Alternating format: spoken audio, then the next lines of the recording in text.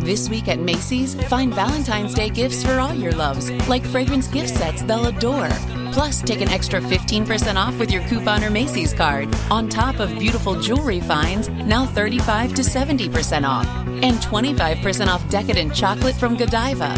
Macy's Star Rewards members earn on every purchase except gift card services and fees. More at Macys.com/Star Rewards. Savings off sale and clearance prices. Exclusions apply. Progressive is America's #1 motorcycle insurer, so we understand motorcycles. No, really, we have a bike translator.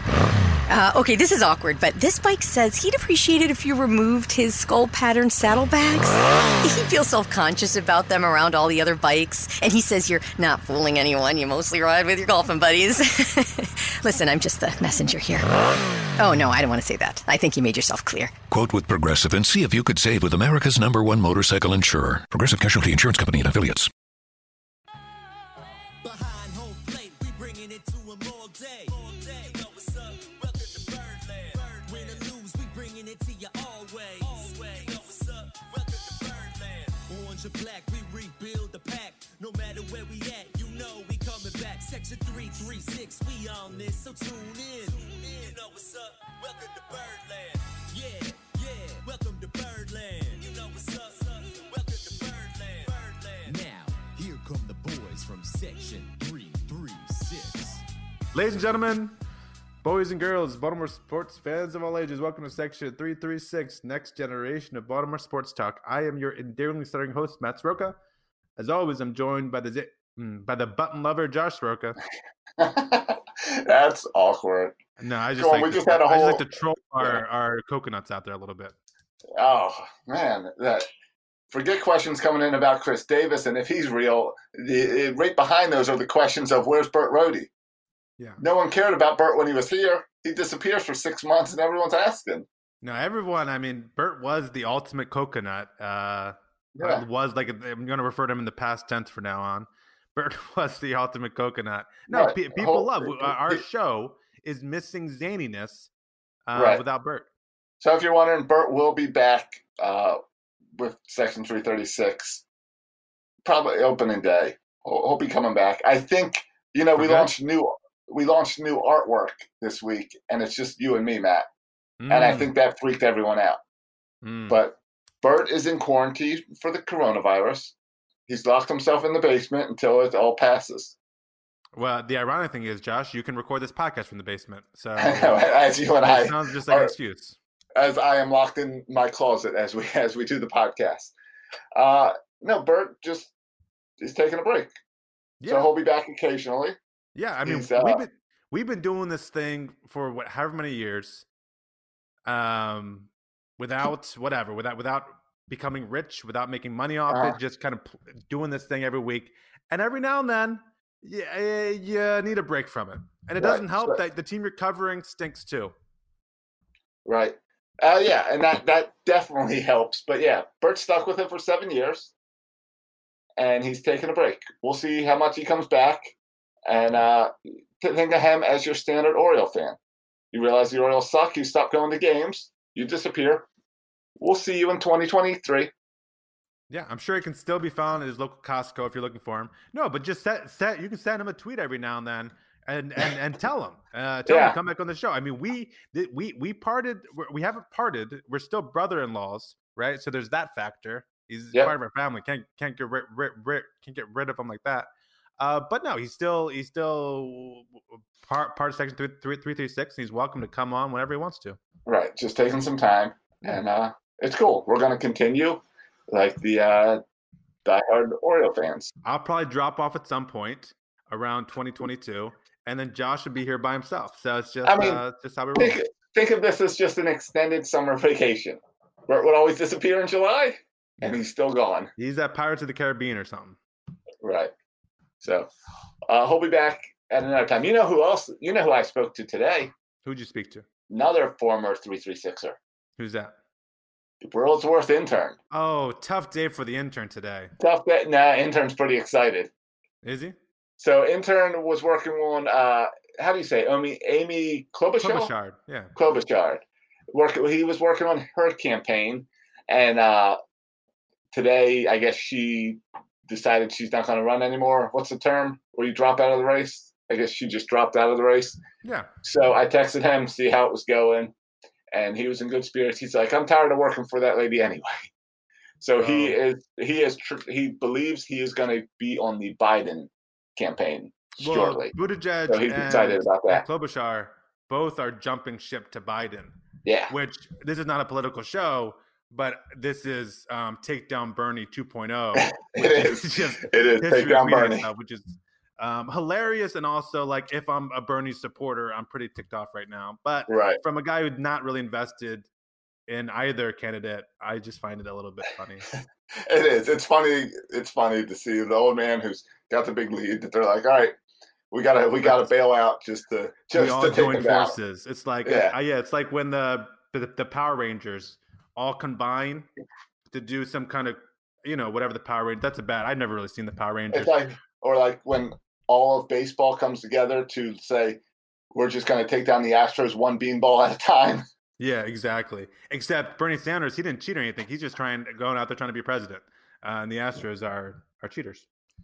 But no, we have a good show for you today. We're going to talk later. We got a guest to guest Mark Simon, who's a stat geek, and I mean that term in the best way. He's in analytics. He's part of Bill James's Sports Info Solutions. Sports Info Solutions. His business. What is it? The Defensive Almanac? No, Defensive Bible. Yeah, Defensive Bible. He's co-authored it, and he made a lot of innovations on the defensive run save stat. So we're going to ask him about defensive runs saved for the Orioles. Right. And ask him about Alberto Hanser. I was going to say Alberto Hanser. Yeah, Hanser Alberto, because his stats a little weird in this book. Yeah. So we'll talk about that as well. Josh, spring training updates. Are you on board with me on the Davis Express? You on board, Davis? Well, first of all, you were on the Hess Express, and I'm on the Hess Express. What's the Davis one? Last time I saw Hess Express had a bit of a glitch his last start. Yeah. That's all right. It's spring training. Doesn't matter. Spring training stats don't matter when you stop. But when you're awesome, when you can't strike out anymore, and all you do is hit home runs and walk, then I'm all on the deputy. Yeah, Josh, we got to talk about this Chris Davis thing. I literally can't even watch a Chris Davis interview or even read the quotes from a Chris Davis interview because it's so, it makes me cringe so much. I know what's happening, and every interview, I saw, if you go to Orioles.com, right on their front page, you just scroll down a little bit, like midway through, there's an interview with Chris Davis, and they're talking about like his improvements and how he got back to form. He's played in like 4 spring training games, and people are acting like he's a comeback player of the year. And the problem is, fans can flip out, media can flip out. That's all fine. Chris Davis, I think he believes it, and so I'm really nervous. This isn't going to end well, Josh. When was the last time Chris Davis went 1 game without striking out? He's gone 4. Okay. Like, he's got to celebrate this, and you got to believe the hype. And he's believing his own hype. And what's going to happen when Chris Davis goes 0 for 8? All right. 5 strikeouts. Remember when we were kids and Mickey Tettleton believed all of his power came from Fruit Loops?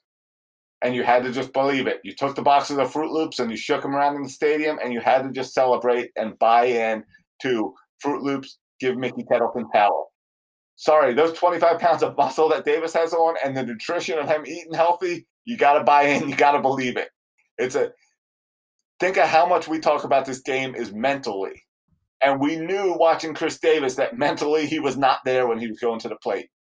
Who cares if you think it's crap that it's nutrition? Mentally, he is in tune, he is confident, and it's working right now.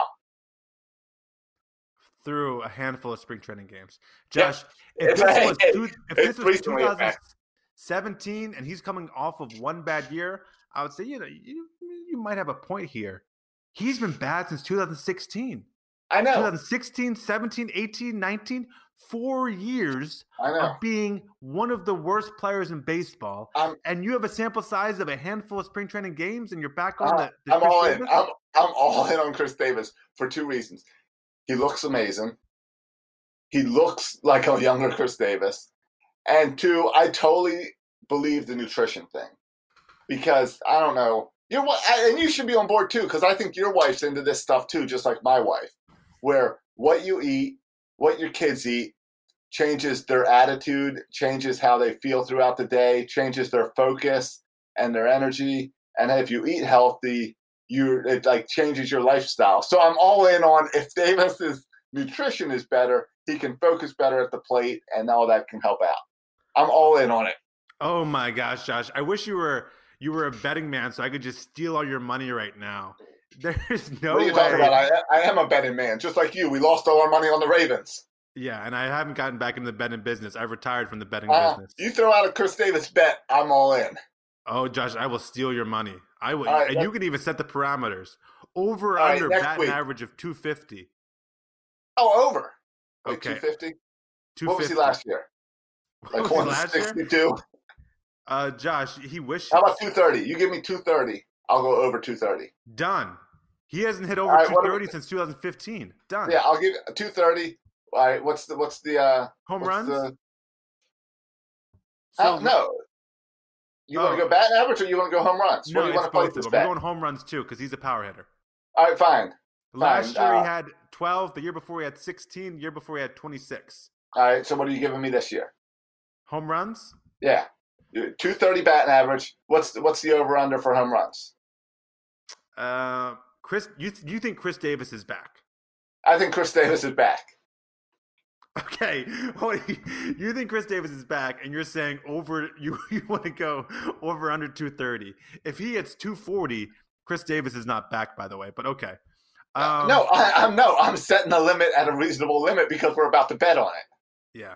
So that's why I'm setting the over under. What if I said to you 30 home runs? 30 home power runs. Hitting, weight room. I'm pumped up. I'm leading the spring training in home runs after 5 games. So the bet is 30 home over. runs. So the bet is over or under. I take the over. You take the under. 230 batting average and 30 home runs. Yeah, I'll even make it 29. So if he gets to 30, that pretty 30 number, you win. Fine, I'm all in. Fine, Okay. I'll take that bet. What's the parameters? What are we betting here? I don't know. We'll have to think about this. I don't like doing any bets live on the air. We'll have to think about it. Tweet us what you think we should be betting on this. But I'm writing this down. 230/29. That's our over under. Yeah. All right. And for someone to win, you got to hit both those numbers. Yeah. Got to hit both those numbers. All right. I'm all in on that. We'll figure it out next week.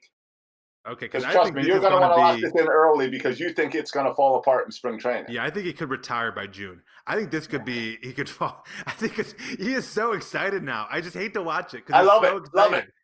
He's so he thinks he's rejuvenated his career, and he has 8 official at bats.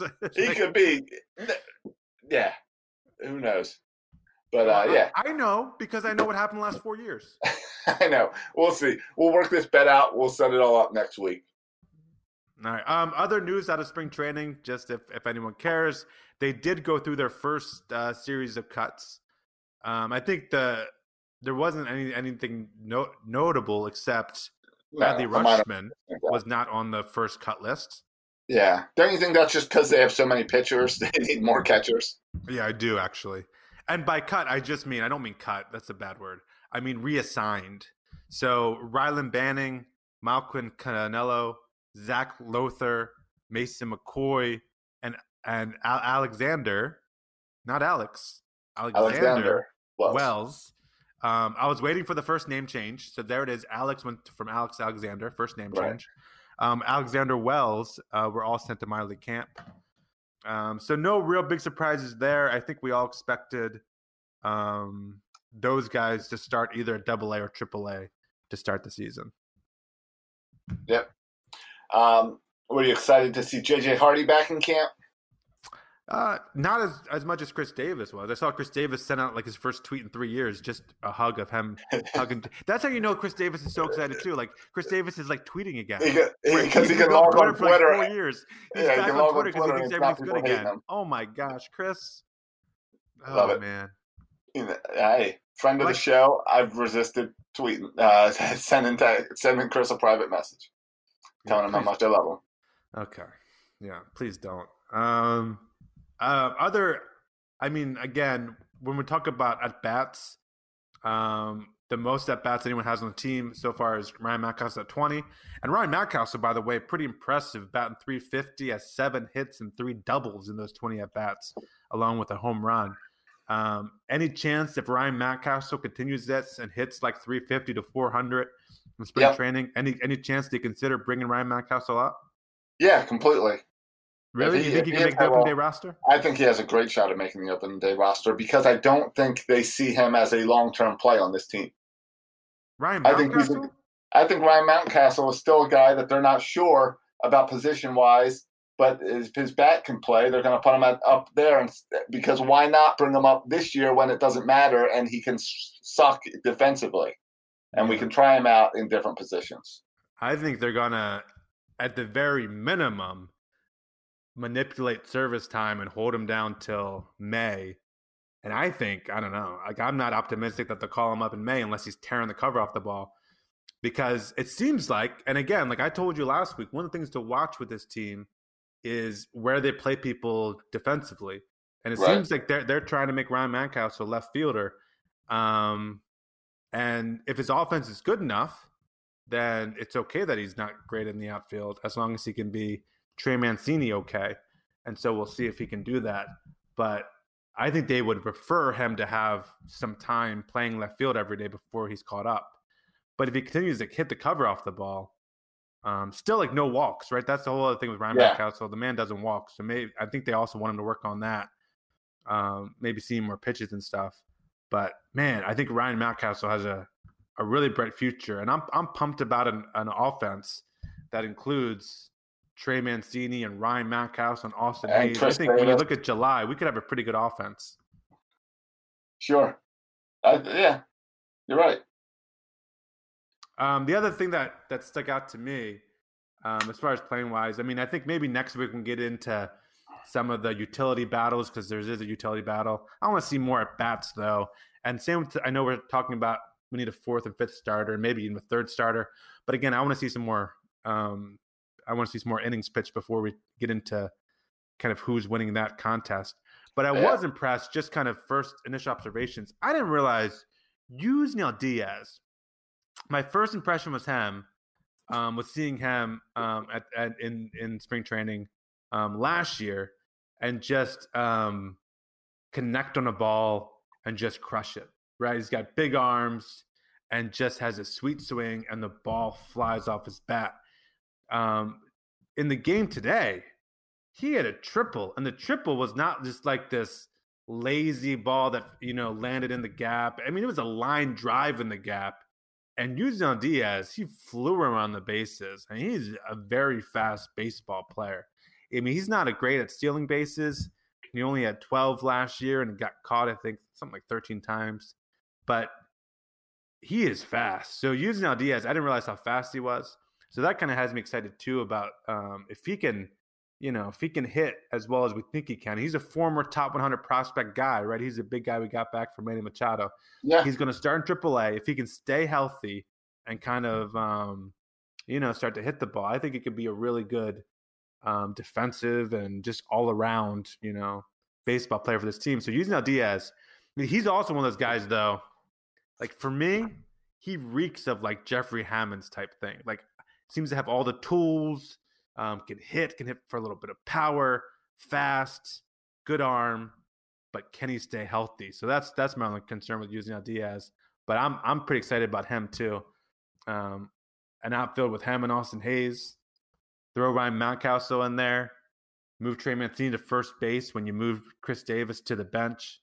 I'm excited about that. Yeah. Except for the Chris Davis to the bench. I mean, why would you want to put such a guy who's just crushing the ball and have a comeback story of the year, and you're going to put him on your bench? Yeah, that's big in there. Anything? Have you learned anything from the Orioles pitching this spring training? Like, I know they said Cobb went out and pitched some simulated innings and looked good, but that's simulated.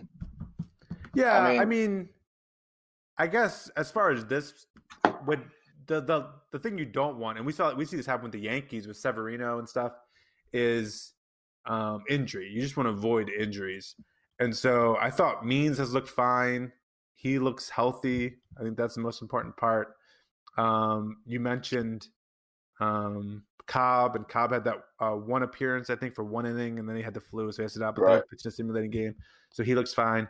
I mean, it's tough because no one's pitched more than like 2 outings. So no one's pitched more than 4 or 5 innings. Right. So it's tough to draw any conclusions based on 5 innings. But there doesn't seem to be any major injuries with our pitchers, besides small minor stuff like blisters and flus. Right. So no arm issues. Yeah, like we saw Wojo today go 3 innings and he looked pretty good. Saw Hunter Harvey and the fastball was working. So it's like Hunter Harvey looked good. Yeah, and so all these guys look healthy. Right. And look fine. But nothing that helps us figure out the rotation. Yeah, like there's no one going in there throwing 99 that we didn't think that we thought could only throw 90, not 92. Like everyone's, they are who we thought they were so far. And everyone's kind of stayed healthy. So we'll see. Like I said, I don't think you can draw any conclusions about who's going to get the 4th or 5th spot after 5 innings or 4 innings. So we'll revisit this in a couple weeks because we're getting to the point now. The first start, you throw 2 innings, right? Then the next start, you might throw 3 innings. And then 4 or 5. Yeah. They got to start dumping pitchers so that there's more room for pitchers. It's hard to look at them all right now and get them all into play. So we've got 3 weeks left of spring training. So today we saw those couple cuts. I think you're going to start give it by the end of this week, you're going to see a larger cut, and then they're going to start coming fast. Yeah. I mean, today I was listening to the game on the radio, and it ended up in a tie. And we had Shepard, who was ready to go on our bullpen, but they just stopped it as a tie. So three tie. Because the Rays used a ton of pitchers today. Well, yeah, I think our announcers, I don't know how much to trust Jeff Arnold at this point because I don't know Jeff Arnold like that. But Jeff Arnold said that they saw a pitcher too. Okay. All right. I don't know. Spring training is always weird on when they decide to tie or not. I thought today's radio game was supposed to be the new girl broadcasting. Yeah, she was alongside Jeff Arnold. Okay. All right. How'd that combo sound? It sounded really good, actually. Okay. It'll be interesting. Good for a girl. Is that what you're gonna say? No. I was gonna say from hearing them for their first time. Gotcha. I've never heard Jeff Arnold before really call a game like that. And what is her name, Josh? Can we mention her name? What's her name? Yeah, we can mention her name. I just don't know it off the top of my head. And now you're going. Yeah, I don't have the problem is the Orioles broadcast team is like 35 people. Did you see they added Brett Hollander this week as well? Yeah. He was interviewed, I guess, in today's game, and he's like the exciting thing about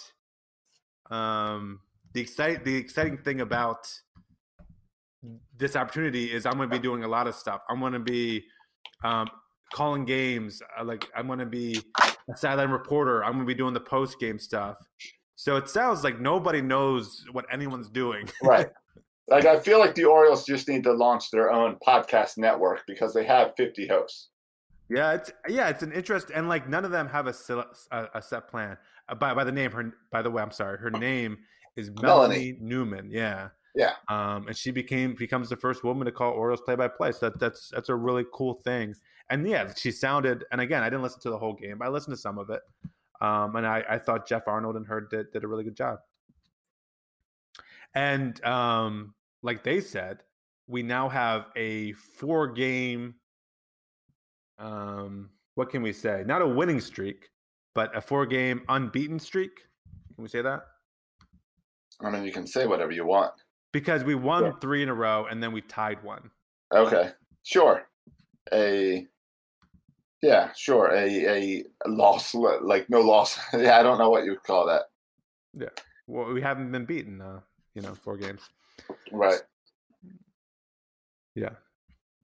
I did see the Orioles tried to put out on their Twitter today, like the stats of what they've done in like 39 runs, 59 hits in like 4 games or something. You see that post that the Orioles did? No, but they've been really good offensively recently. Yeah. the Rays commented on their post saying the games don't count. Yeah, they're not wrong. Right, they're not wrong, but let's enjoy what we can. Yeah, it's exactly right. We'll take what we can get. I thought just Orioles Twitter, they're coming out with a lot of videos too, and I thought they've been really good about their video content too. This is, I think, the best Orioles Twitter has been for spring training ever. Yeah, I'll take that. I'm not ready to say Chris Davis is back, but I'm ready to say Orioles Twitter is back. Yeah, and it's nice to see stuff that's not just this guy looks fat. Yeah, though I did see that the Cubs, I don't know who did this, but Anthony Rizzo was mic'd up talking as he was hitting. And he was like, I bet he's going to throw me a fastball here. The guy threw him a fastball and he hit it. I want to see our guys mic'd up. I want Chris Davis mic'd up. I want everybody mic'd up. Just Chris Davis. All right, well, Chris Davis, I would take Chris Davis mic'd up. I want everyone to know what he's thinking when he's up there. Yeah. He's thinking, I'm going to crush this ball. Yeah. All right, you ready to get to this interview? Yeah, we got to get this commercial in. Let's take the commercial, and we'll come right back with Mark. All right, let's do it. Hey, guys, we'll get back to some O's talk in just a moment. But I want to talk to you about Podcorn. They're sponsoring this episode. As you guys know, I work with a lot of Baltimore sports podcasts through my little company, Birdland Sports. We work with Section 336, Film Study, and a whole lot more that are coming out this season as well. But Podcorn is this amazing thing. If you're doing a podcast, you got to check out podcorn.com. You've heard me talk about it before, and I want to share just a little bit more about it. Podcorn is a marketplace to connect podcasters to amazing podcast sponsorship opportunities, for such as host-read ads like this, or interview segments, topical discussions that may fit with your fans, and more. With Podcorn, there's no middleman. Podcasters of all sizes can borrow and choose opportunities right on the platform with their own rates. They collaborate with bands directly, so you find just the right deals you want to advertise for, not Audible, not random podcast ads that you've never heard of. These are brands that you are going to be interested in, that your listeners are going to be interested in. You choose who advertises on your show. So click the link in my show notes to get started and sign up for Podcorn. Get online, start browsing your sponsorship opportunities. Let's get back to some Orioles talk and get ready for opening day. All right, we're back with a special interview. Welcome to the show now is Mark Simon, who is from Sports Info Solution. If you haven't heard of them, they came up with the whole stat of defensive runs saved. So it's another stat to add in with all these analytics, and a great time to look at the Orioles as you're going to watch for something this season. And if you look up defensive runs saved for the past few years, the Orioles have been setting records for being so bad and how bad they are. So, Mark, welcome to Section 336. Hi, thanks for having me. Good to hear an Orioles podcast. Yeah, there's a couple of them out there, and glad that you're here. This is the best one. Yeah, we are the best. Josh, thank you for introducing Mark. I'll take it over from here. Josh, sit back, relax. Mark, first of all, can you tell us a little bit about yourself? And I know you're with Sports Info Solution, but what's a little bit about your background and how you got into the analytics and stuff like that? Sure. Before I was at Sports Info Solutions, which is based in northeastern Pennsylvania, I worked in two places. One is for the Trenton Times newspaper in Trenton, New Jersey. I was a reporter there for 6.5 years, covering all sorts of sports. From there, I moved on to ESPN. I worked at ESPN for 15 years with the Stats and Information Group, which is the people that work behind the scenes. If you watched Stump the Schwab, Howie Schwab, sure. One of us, Chris Felica, who's the Bear, who shows up on a lot of the different ESPN shows, including College Game Day. These are the people that are helping out the talent and the production crew with all of the information that you see on the show. And I worked on Baseball Tonight for 9 years. And during that time, I was there in a transition period from where I think ESPN went from shows that did a lot with fun facts and tidbits and historical-based stats to things that are more analytic in nature. Mm-hmm. And when I was working on Baseball Tonight within the Stats and Information group, I was kind of asked to lead the charge on that with the other people in my group doing that for their respective shows. Fortunately, I had a background in that from when I was a kid. My parents used to buy me, because I was good at math and because I couldn't play sports, they used to buy me a lot of books. And one of the books they bought me was the Bill James Baseball Abstract, which is kind of the precursor to Moneyball and all of the things that followed there. And I got into that stuff then. It rekindled in me in my time on Baseball Tonight. I was the person who was explaining defensive stats to Aaron Boone and to the other members of the Baseball Tonight on-air team, which was pretty cool to do. From there, you might have noticed ESPN's baseball coverage kind of declined a little bit in terms of volume. I like working in baseball. I like working on baseball. So I made the transition to work for this company, which had worked with ESPN on baseball in the past, Sports Info Solutions. They service more than 2/3 of the major league teams and a few NFL teams as well, with analytic data and analytic tools that allow them to make better decisions for game strategy and for player personnel decisions. And one of the stats that we invented was defensive runs saved. We are also people who were at the forefront of the shifts movement, which our company is owned by John Dewan, who's a pioneer in the sports statistics field. He used to own Stats Inc. And he has written 4 of the Fielding Bibles. And now we have a 5th. Fielding Bible Volume 5. You see it in reverse there. It is out now, and I'm happy to talk about it with you guys and talk some Orioles baseball as well. It's kind of, I guess that's the path that got me to this point. Right. So the Fielding Bible Volume 5 is up on Amazon now. It's on back order until March 13th. So you might want to hop on there and order it now in order to get it before opening day. You can also go to actasports.com. That's the publisher. It'll probably cost you a similar amount. It's worth checking out. Just to kind of set the tone here, this is a baseball book that I really feel is for everyone. You can be a hardcore, super intense analytics. I don't want to say nerd because I think that's disparaging, but you can be hardcore, super into analytics and baseball statistics and get something out of the book. You can be a baseball fan who just likes to watch and wants to learn more about defense and get something out of the book. There are player interviews. There's notes on fun facts on every team. There's deep dives into the analytic data. We compare Matt Chapman and Nolan Arenado. We compare the shortstops to try and figure out who the best one is. There's lots of good stuff in there, and I hope people will give it a chance. All right. Maybe Buck Showalter should pick this up and learn a little bit about the new school baseball techniques. I worked with Buck. I worked with Buck on Baseball Tonight when he was at ESPN. And I will say this, I can't imagine someone who was more prepared at the time in, I guess, the prime of his managerial career. It doesn't surprise me that I suppose that you guys have some resistance to him. But there's no one who knows the rule book better, I will tell you that. And he is amazing in terms of retention of information. And I think he's more open-minded than maybe you guys might give him credit for, but that's not something I want to. No, there's still lots of love for Buck in Baltimore, as long as you don't bring up Zach Britton in the bullpen. Yeah, you'd be hard-pressed to find someone in Baltimore who doesn't love Buck Showalter. So we're Buck Showalter fans here.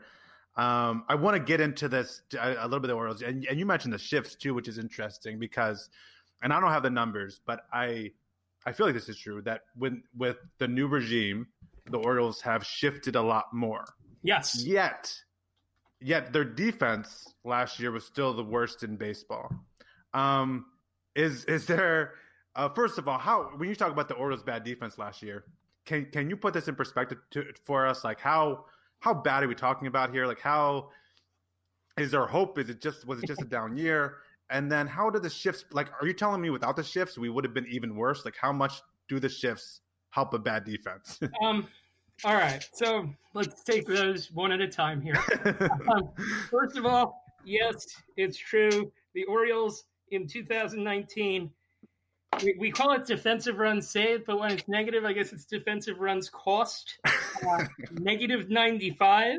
That ranked 30th. I guess that's not that surprising. The infield was negative 66. The outfield was negative 29.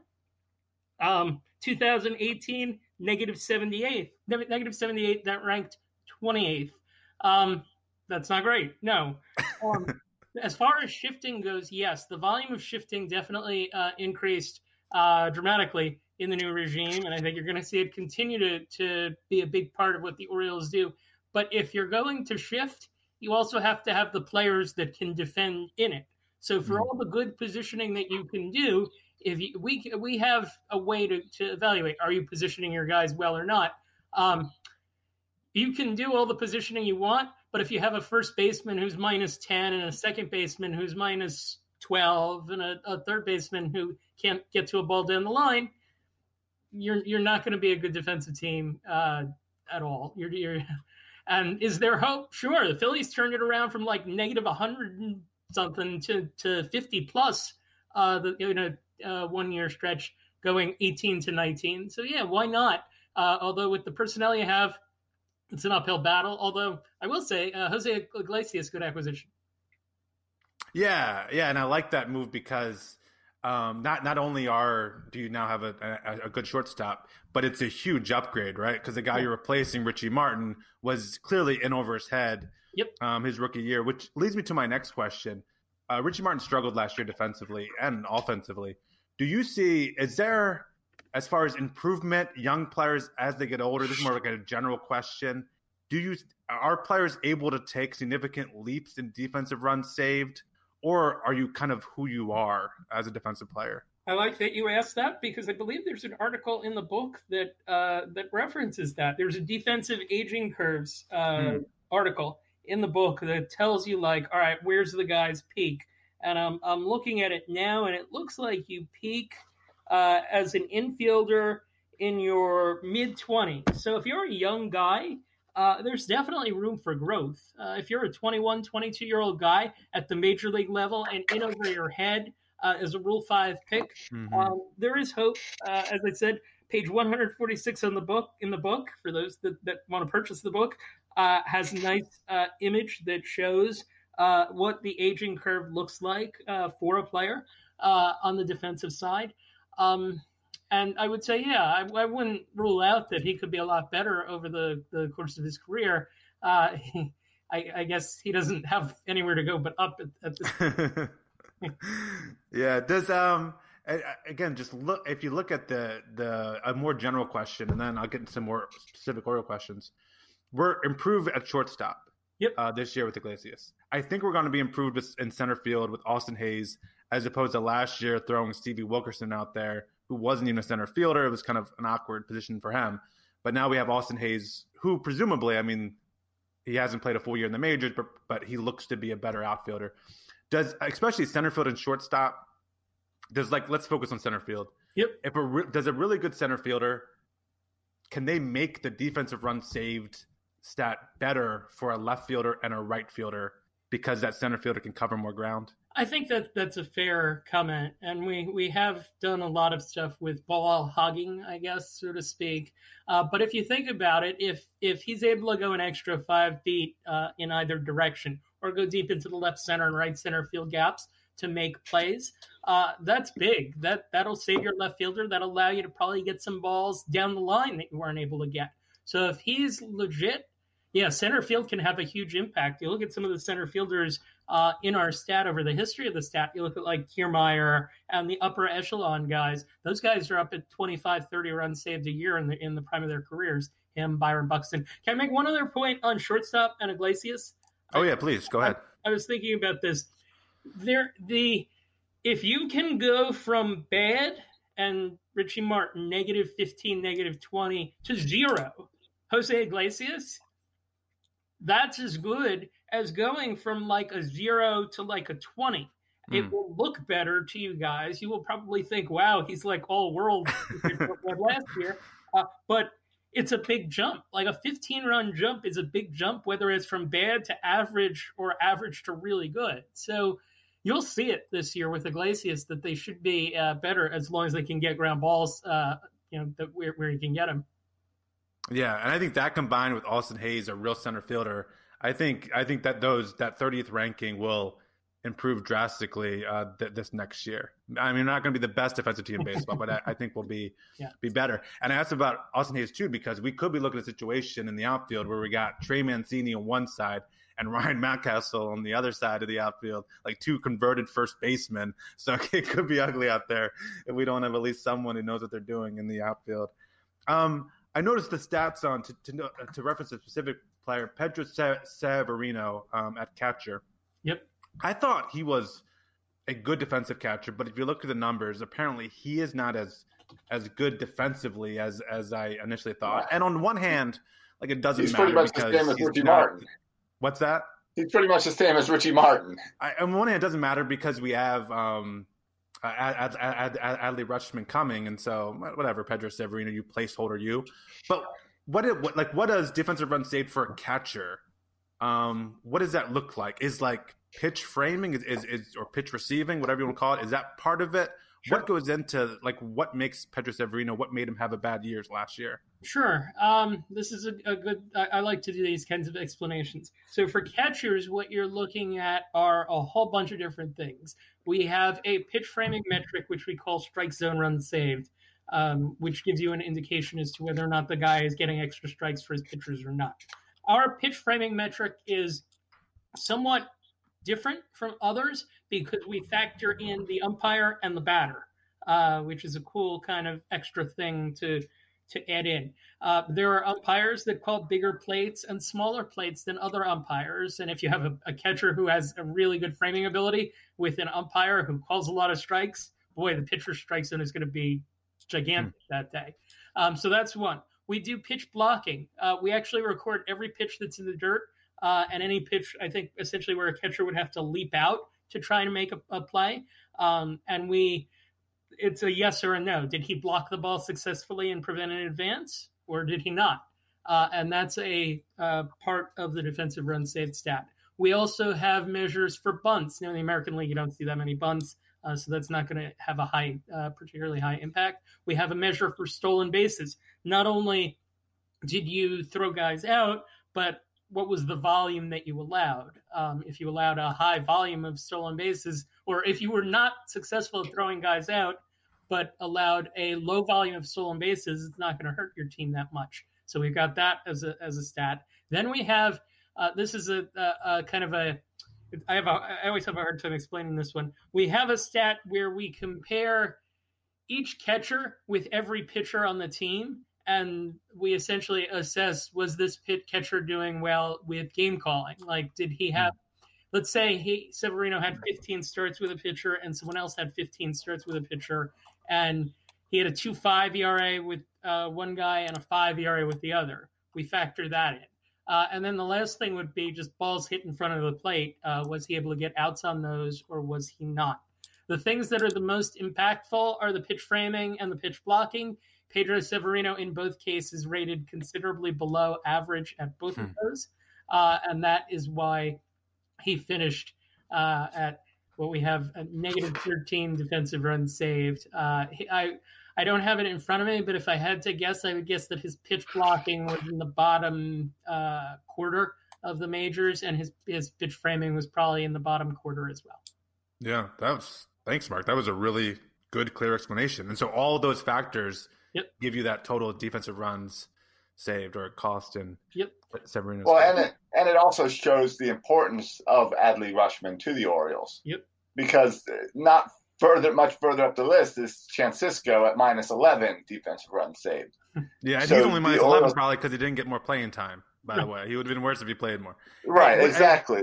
Think about it this way, too. Like, each of these things has on a individual moment level a very small value, but you add them up over, in Severino's case, 720 innings, it adds up. And the cream rises to the top, and the other stuff rises to the bottom. So that I guess sinks to the bottom. So how much should we, as Oriole fans, we all want to praise that? I mean, he's the face of the organization right now on the field is Trey Mancini. And he's doing well at the plate, but defensively we're sticking him in the outfield where it's a position he wasn't really raised to play. And he's at a -8 total runs saved last year. Is that a concern for the Orioles, or something that you end up -8, but then once you bring the bat into it, it makes up for it? So I think that's an important point. The defense only matters so much in this. A hitter can be responsible for, I don't know, within the concept of something like wins above replacement. A guy's going to be 50 to, the prime guys are going to be 40 to 50 over. They're going to have high offensive WARs. Defense is a smaller component because you only get the ball hit to you so often. You can survive a -9, certainly, if you're a good offensive player. Should they be concerned? I don't think you should be concerned about anything given the state of where the team is at this point. I think you just kind of live with it and hope that he learns and gets better. It's kind of like Nick Castellanos is a good example of this, that Castellanos got better in right field as the more reps that he's gotten. And maybe for Mancini, a similar kind of thing can happen for him. Yeah, and I had a similar question as Josh. I have a category of questions called kind of "Let's Get Stupid," where I ask kind of some dumb questions. So here, my question about Trey Mancini. So if you look at kind of runs created, is this fair to do? If you look at runs created stat, he had 114 runs created last year, and it cost us 9. So can we say that he was plus 105? Is that a fair thing to do? Yeah, yes. I think you have to take like base running into account too, but also how much he played, and there's the value of having him over a guy that you would have called up from AAA. So yeah, when we were talking about just before, defense is only worth so much. A guy who is a very good hitter and can make a significant impact, like Derek Jeter. Derek Jeter, by our system, rates very poorly statistically at shortstop, but look at what he was as a hitter, and look at what he was, what else he brought to the Yankees in terms of leadership. I think that, as I said, now that said, a great defensive player can have a huge impact, like a Matt Chapman or an Arenado or a Kiermaier or someone like that. Those are guys that can help turn franchises in a pretty good direction. So it would behoove the Orioles to get a player or two like that. Yeah, well, we had one, Manny Machado, and then we lost him. Thanks for bringing that up. Sorry. So even a guy like Jonathan Scope, who was setting defensive records at second base, lost him also. Yeah. Let me ask one more kind of a similar question with runs created. And so if you take a guy like Richie Martin, let's use the other extreme. 24 runs created, the -12, whatever, defensive runs. So you're telling me this guy played, 120 games or whatever he played, and he accounted for 12 runs the entire season? Is that how that works? I hate to break it to you. He shouldn't have been in the major leagues. He's there as a rule. Sorry, he's there as a Rule 5, right? Yeah. I think. And don't go back to AAA this year. I don't mean to pick on Richie Martin because he was in Orioles. No, but that is the fun of the Orioles last year and this year is when they don't care about wins or losses, you get some stats like this. Yeah. Your hope is that 2 years from now he comes back and the -14 is a 0. Yeah, sure, absolutely. I mentioned Manny Machado. Can we talk about Manny Machado for a second? I know he's not an Oriole, but I love. You can't get over him. You can't get over him. I know. I can't get over him. Here's one thing I didn't understand though about his defensive runs saved for Manny Machado. Looking at shortstop compared to third base, because he's the one guy or one of the guys where my eyeballs would say even at shortstop he's elite, but his defensive run saved at shortstop is much worse than it is at third base. Why the difference between shortstop and third base for Manny Machado, do you think?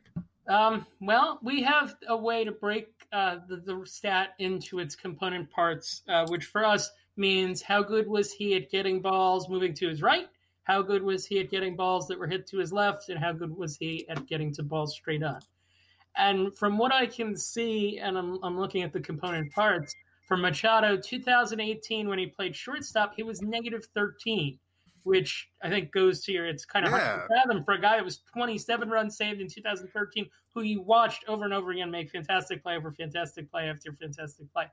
The issue that it appears that he had was getting to balls up the middle, that there were an inordinate number of hits. My guess is they would be ground balls essentially over second base or just off a little bit off of second base that he wasn't getting to. That's actually a similar issue to a number of other really good shortstops because they kind of cheat toward the shortstop third base hole, which he may have been doing. But our stats do reflect like positioning is taken out. So that's legit. Now, again, with defensive stats, you do want to accumulate a good body of work over an extended period of time. And Machado, before that, the year before, the 2 years before, 2016, he had 5 defensive runs saved at shortstop. So he was clearly doing something right at that time. He also, I would say, he hasn't been the same the last couple of years. And I don't know if that's there was a time where he's like an all-world, and now at third base, he's just kind of like good. And he wasn't the hitter that he was last year either. As I said, I don't know what was necessarily going on there. It could just be part of an issue of skills for him, although it shouldn't be given his age. And maybe you'll see a turnaround this year with the Padres. Yeah, it's just interesting. And like because with the Padres, and I don't watch them every day as closely, so especially Padres, 10 o'clock Eastern time, I can't stand for that nonsense. As far as the minors go, because right now the Orioles are focused on the rebuild. And I'm not going to ask about minor league players, but as far as defensive runs saved and the kind of the stats available at the minor league level, are all the same data that you have at the major league level available at the minor league level for teams? Yes, they are. We don't often share them publicly. We track AAA and AA, and we've upped to cover some high A as well. We don't necessarily get every game, but we get a large enough sample that I think you feel like you could at least try to make a judgment. The one that I always point to with defensive runs saved for the minor leagues is that we were on Matt Chapman before Matt Chapman was Matt Chapman. He had really good numbers at the minor league level. The other guy that we were high on recently was Scott Kingery with the Phillies. That one hasn't necessarily worked out as well for us, but we still have faith in him. But yes, for teams, as I said before, we serve more than 20 teams with data. There are teams that subscribe to that and that use that in their evaluations of players. Are the Orioles one of those teams? Are you allowed to say that? I don't get into specifics. Okay. Who's a yes and who's no. Sorry. Yeah, and that's okay. Just kind of another kind of inside baseball question, if I may, and you don't have to answer these questions. I'm just asking. So you guys, they kind of like contract you out, but so they're kind of dealing with the same data that the other 20 teams are dealing with.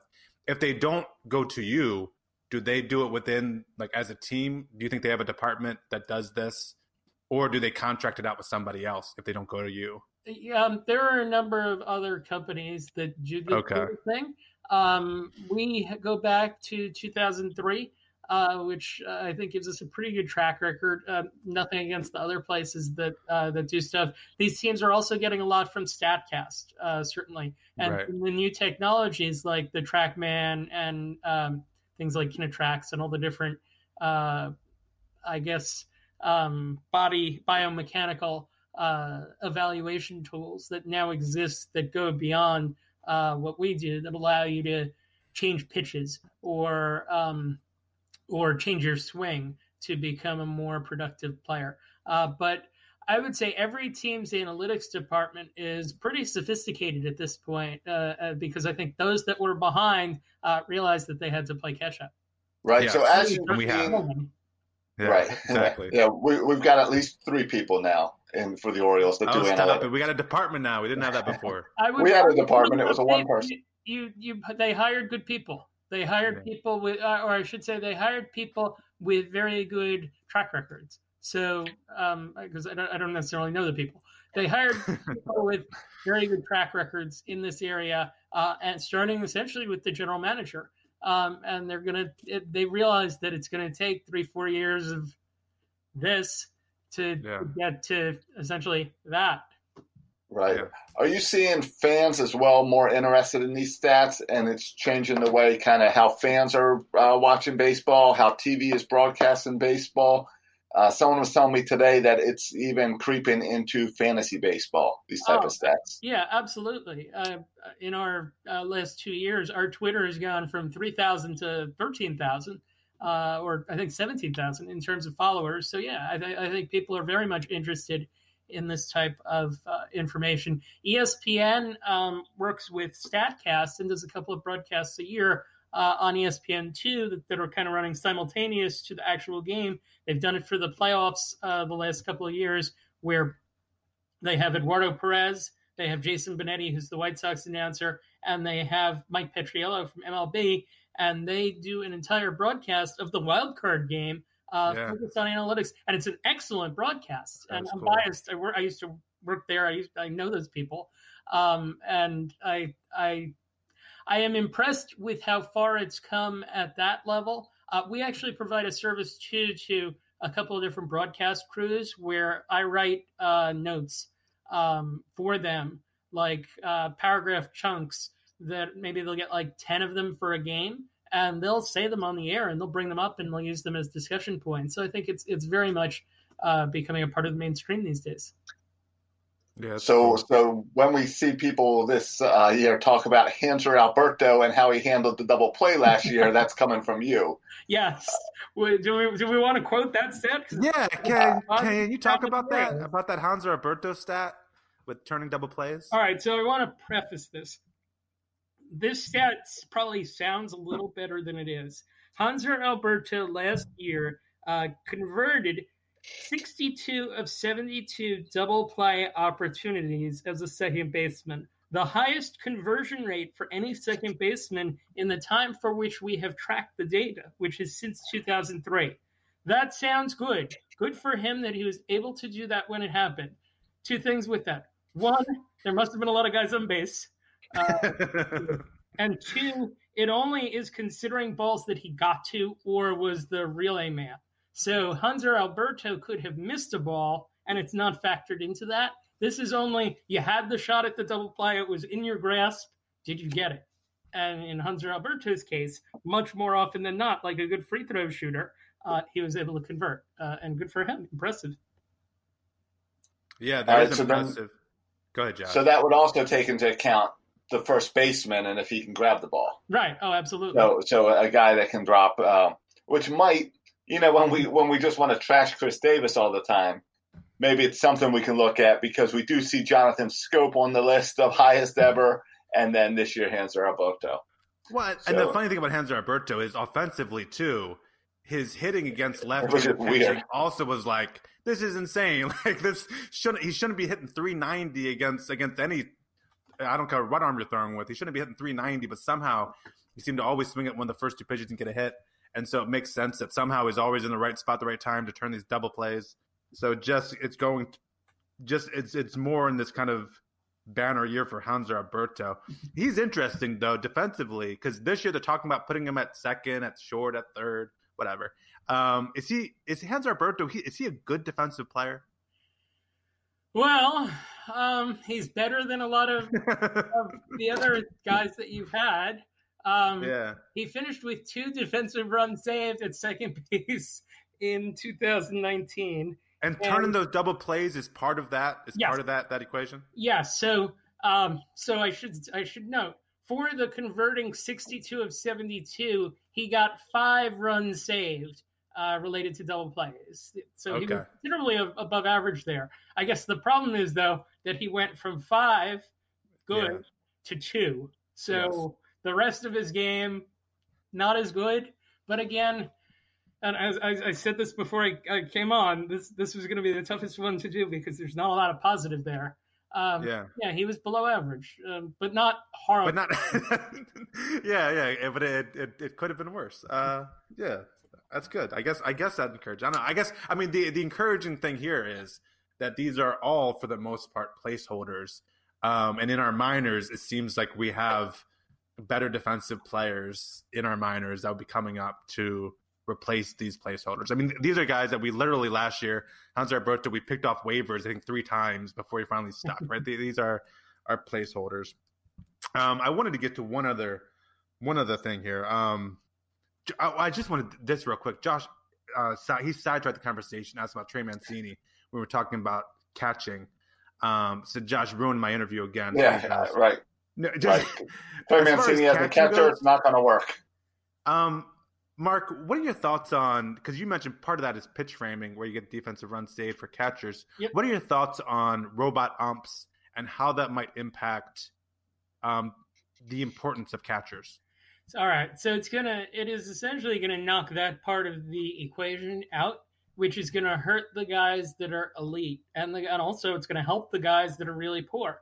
But it's going to hurt Austin Hedges in San Diego, he's someone that maybe you might not get to see as much. Or Roberto Perez in Cleveland is a good example. Sure. Not someone that you would get to see.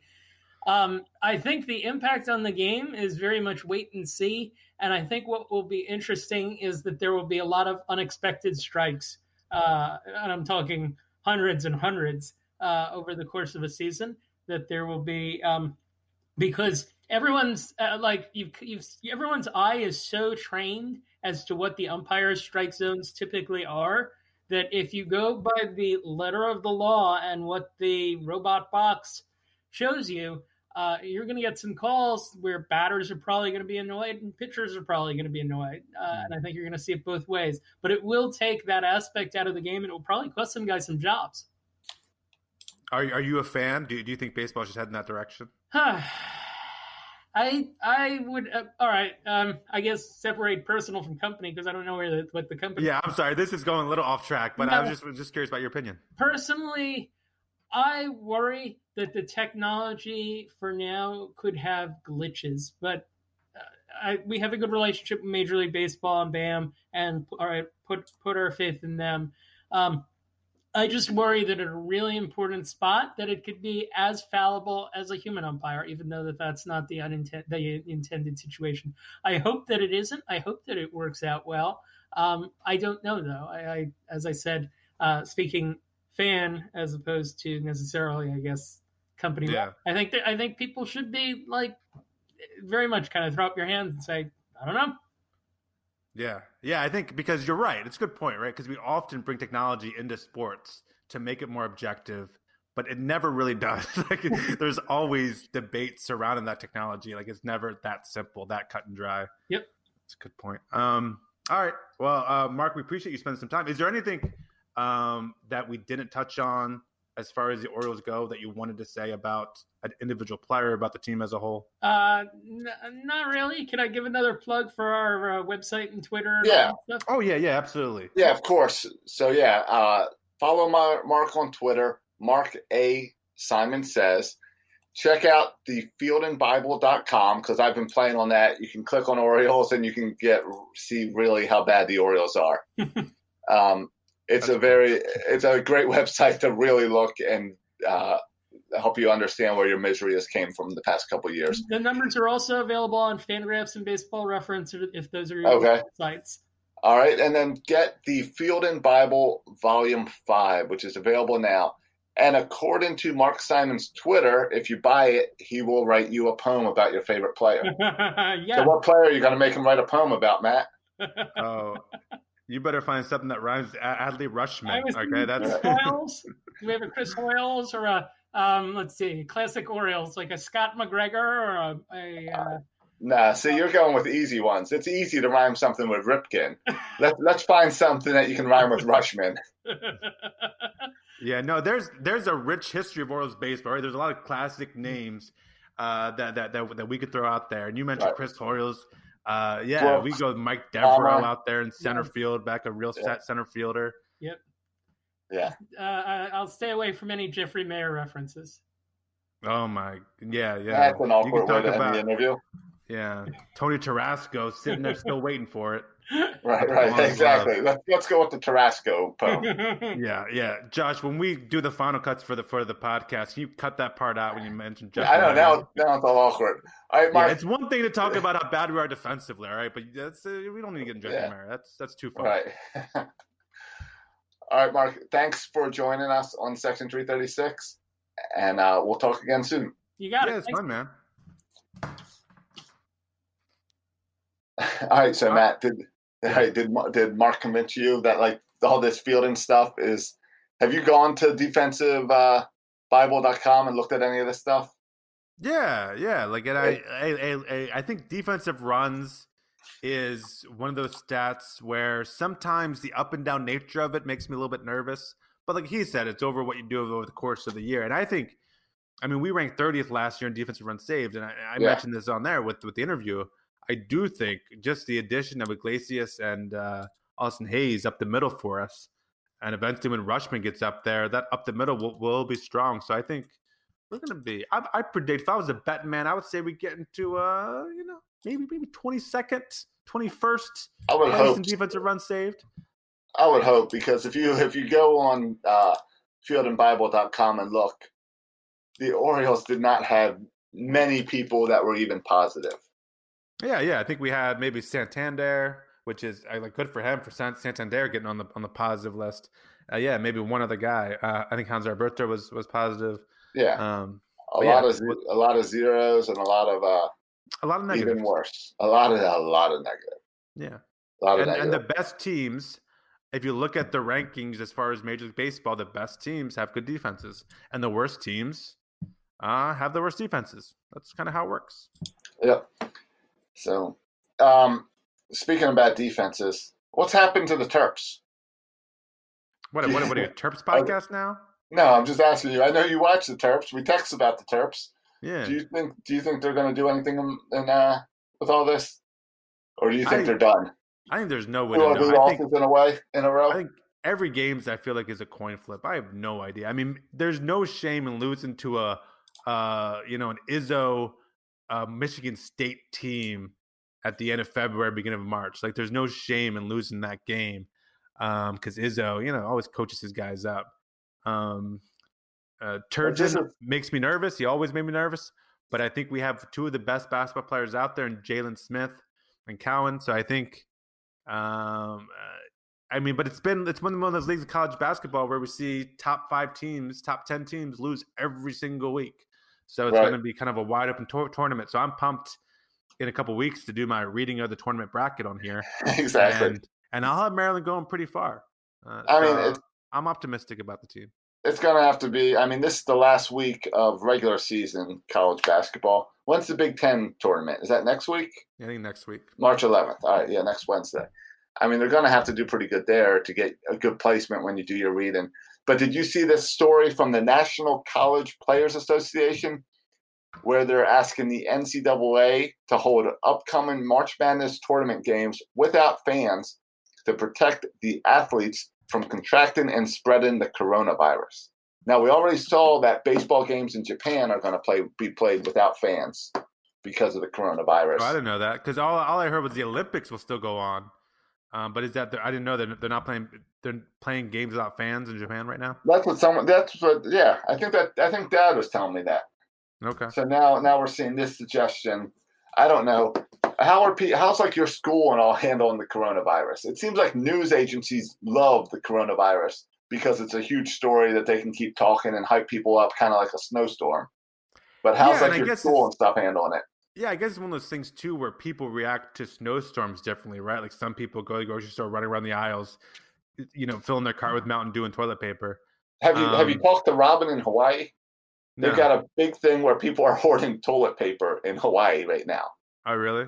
Yeah, so you can't find toilet paper at the store. Okay, I can tell her some nice plants that I can use when you can't find toilet paper. I've been there, but no, I'm not as. I mean, I think it's good to be cautious, right? Because I think the thing is, you don't know, and it's weird that they would say that now when you don't know where we're going to be with this in 3 weeks. Whole thing in 3 weeks, because it seems to be updates every day, right? And it could, I think everyone now is kind of a wait and see mode and just hope it doesn't spread any more than it has. Right. But kind of also being aware that an outbreak could happen like it's happened in these other countries. But no, there's been no talk about like shutting school down or anything like that. I think there hasn't been enough cases, I think, to really warrant that discussion. But does Maryland have any cases yet? Florida just had their second, I believe. I heard of one case, but I'm not sure how reliable that was, though. It's just someone said it. I don't know. I haven't checked up on it. Gotcha. I did this week book my flight to fly home with Southwest for opening day. So you better hope they're fans there. So hopefully they allow us to go to the game for opening day, and hopefully the flight and all is good. Yeah. And all that. Are you nervous about taking the flight? No, I don't. Because that's like it's not a cruise ship. It's recycled air. A cruise ship is a death wish now. I think. No, I stay away from the cruise ships. But, even planes, though, would make me a little bit nervous. I don't care. I'm not. The you know what? The regular flu makes me more nervous than the coronavirus. All right. Even if it has a higher death rate than the regular flu? Yeah, it's got a higher death rate, but it's also got a higher percentage of you might have it and not even show symptoms. All right. Whatever that means. I don't know. Who knows? I'm no doctor. I don't believe China and whatever they say, so I'll just wait until we have some better stats here in America, and then we can figure it all out. Yeah. Mike Pence is on it, don't worry. Yeah, I saw that. Yeah. That's all right, because we got a doctor in the White House. Ben Carson's fixing like the housing issue or something. Yeah, just call him over. Exactly. Yeah, this is great, Josh. We've talked about, not only did we do something we don't normally do, we kind of got here to talk about defensive runs saved and the analytics, but we also talked about Bernie Sanders, Klobuchar, Mike Pence. This is the most politics we've done on here forever. Have you been playing the music? Because again, I hear nothing. I just started it, and I figured out why you're not hearing it. Why is that? But yeah, it's playing right now, so you can close the show out with I think we got our fill of political talk. All right. You can follow us for more of my political hot takes at Section 336. You can also follow Josh on Twitter. At Josh Soroka. And you can tweet at Bert on at Bert Rohde. Yeah, go ahead at Bert Rohde and send him a nice little tweet. Oh, follow. Hold on. I should have been more prepared with this. But I want to thank our new artwork is done by Clubhouse Art. So give Clubhouse Art on Twitter a follow. He did great work. Not just artwork, other stuff like Oriole players. He does it. He's talented. Yeah, the whole reason I got to know him is because he does awesome photos of draw-ins of Orioles and Raven players. That basically, like, I don't know why this is not Adley Rutschman's profile picture on Twitter. It should be. Yeah. So go ahead and give him a follow too. Yeah. All right. Give everyone a follow. All right. Thanks for listening, boys and girls. And as always, go O's.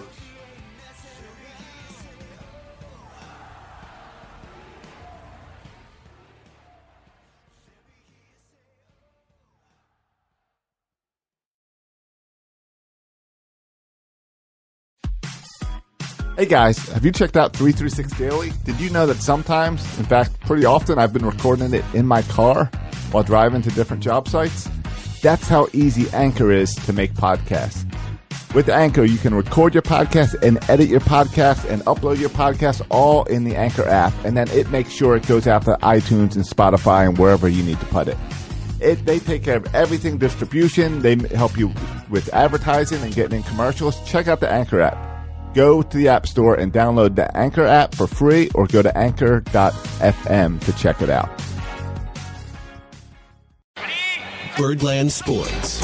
For fans, by fans. Find more great shows like this at birdlandsports.com. With one of the best savings rates in America, banking with Capital One is the easiest decision in the history of decisions. Even easier than choosing Slash to be in your band. Next up for lead guitar. You're in. Cool. Yep, even easier than that. And with no fees or minimums on checking and savings accounts, is it even a decision? That's banking reimagined. What's in your wallet? Terms apply. See CapitalOne.com/bank for details. Capital One N.A. member FDIC. This week at Macy's, find Valentine's Day gifts for all your loves, like fragrance gift sets they'll adore. Plus, take an extra 15% off with your coupon or Macy's card. On top of beautiful jewelry finds, now 35 to 70% off.